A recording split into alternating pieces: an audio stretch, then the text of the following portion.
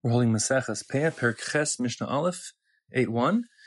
The Mishnah wants to discuss now when the gifts that were left for the poor are now available to whoever wants to take them. Let us say just generically Hefker. Mishnah says, Me'imasai kol adam mutarim beleket. From what point is anybody allowed to help themselves to leket, that was left in the field for the poor, and this would apply equally to Peah and Shechcha, in a grain field anyways. Mishiyelchu hanamoshos. Once the namoshos have passed through the field, the namoshos there are two pshatim given in the Gemara Tainus, Davav, and Bartanur brings them both down. Either it means the elderly people who have to kind of walk on sticks, therefore they get there last, meaning that once they've passed through, no one's going to bother to go and search for more because they've done like a second and final thorough search. Or namoshos means simply the people who made a second pass through, trying to feel to see if there's anything left in the remaining. So once a second group has passed through in search of the leket or the shech or the peah, then whatever's left in that grain field, etc., is available to whoever wants to take it as hefker. There is a question about the technicality of how it is that the matanos la'aniyim, the poor gifts to the poor, transfer from being exclusively in the domain of the aniyim, the poor people, to being in the domain of anybody as hefker. And the mechanism would be something like yeush, which is, losing hope of ever getting it back. So once the aniyim, the estates of the aniyim collectively, they all decide that even passively there's no point or hope in getting anything more out of their field of consequence, then they collectively have like societal yeush, they give up hope of searching for it, and therefore becomes hefker like any other lost object, which becomes hefker and after yeush.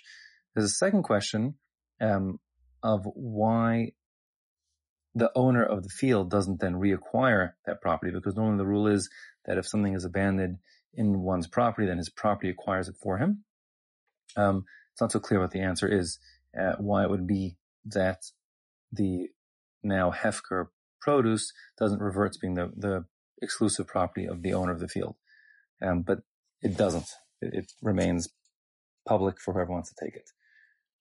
The peret, the olos, when it comes to peret, those were the individual grapes that fell during the picking of the grapes, analogous to leket. And the olelos were called the misshapen grape clusters that are left for the poor because they're defined by having a lack of both a katef, the grapes, the mini clusters being pushed up by the ones beneath them, and also not a natef, a final mini cluster coming out the bottom of the sharvit, the main central spine of the grape cluster. Mishiyelchu ha'aniyim bekerem v'yavo. It's from the time that the poor people have gone through the vineyard and have come out again. That is to say that unlike the first case when it came to leket, it was after the second pass of people went through the field, or the elderly who essentially effectively are a second pass through the field. This, we're saying, according to most Mefarshim, it's after a first pass. Once people have passed, gone to and fro in the field, going in and then out again, they've collected all of the grapes that are available in that vineyard, that are presumed to be available, and then after that, everything becomes hefker.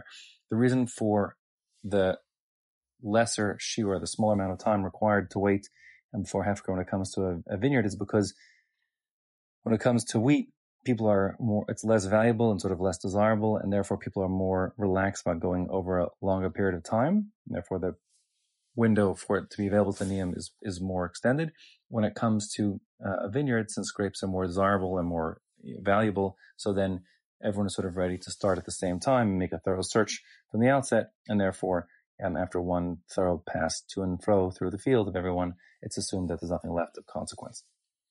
It should be noted, Rashi in the Gemara in Tainus understands that this is essentially the same kind of shear as the previous, meaning Mishiyelchu Haniyim Bekerem Biyavo means they go through once, then go through a second at a time. However, Bartanur and most others learn, like I said before, it's just a single pass in and then out again. Uvazesim, what about in olive trees? So if you recall, when it came to grain, legumes, etc., there were three gifts to the poor. That was peah, leket, and shechcha. That was the first case, if you will, of the Mishnah. The second case of the Mishnah was talking about a vineyard. There we have four gifts to the poor, really, technically, because we had Peah and Shikha, as well as Peret and Olos. So now that was the second case. And now we talk about the third case, which is by other trees besides for grapevines.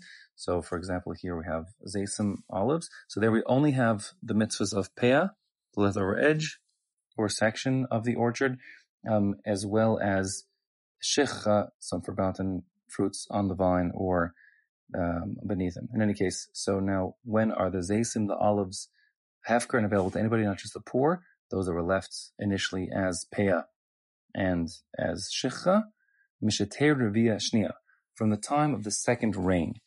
That is to say, when it comes to the time of harvest, so grains are harvested early in the summer, at the beginning of the summer, and olives are harvested at the end of the summer, but those are both warm times of year where the elderly, etc., are comfortable going out and rummaging and foraging for food and what's left for them. But the zayis and the olives the harvest time is only at the beginning of the winter, and it's cold, and therefore the elderly, etc., are not expected to go out. They won't go out searching and catch a cold, etc. And therefore, as soon as the second rain has fallen, then already it's considered to be no one's going out anymore, and whatever olives are left on the trees as Peah or Shikha are available to whoever wants to take them. The Bartanura brings that in a typical year, that works out to being the 23rd of Cheshvan. On the calendar, the Rambam says they're available from the 1st of Kislev, but again, both those times mean, the late autumn or beginning of winter time. Rabbi Yehuda objects and says, V'alo, yesh she'ena moskin es zeisehem ela la'achar rgba shnia.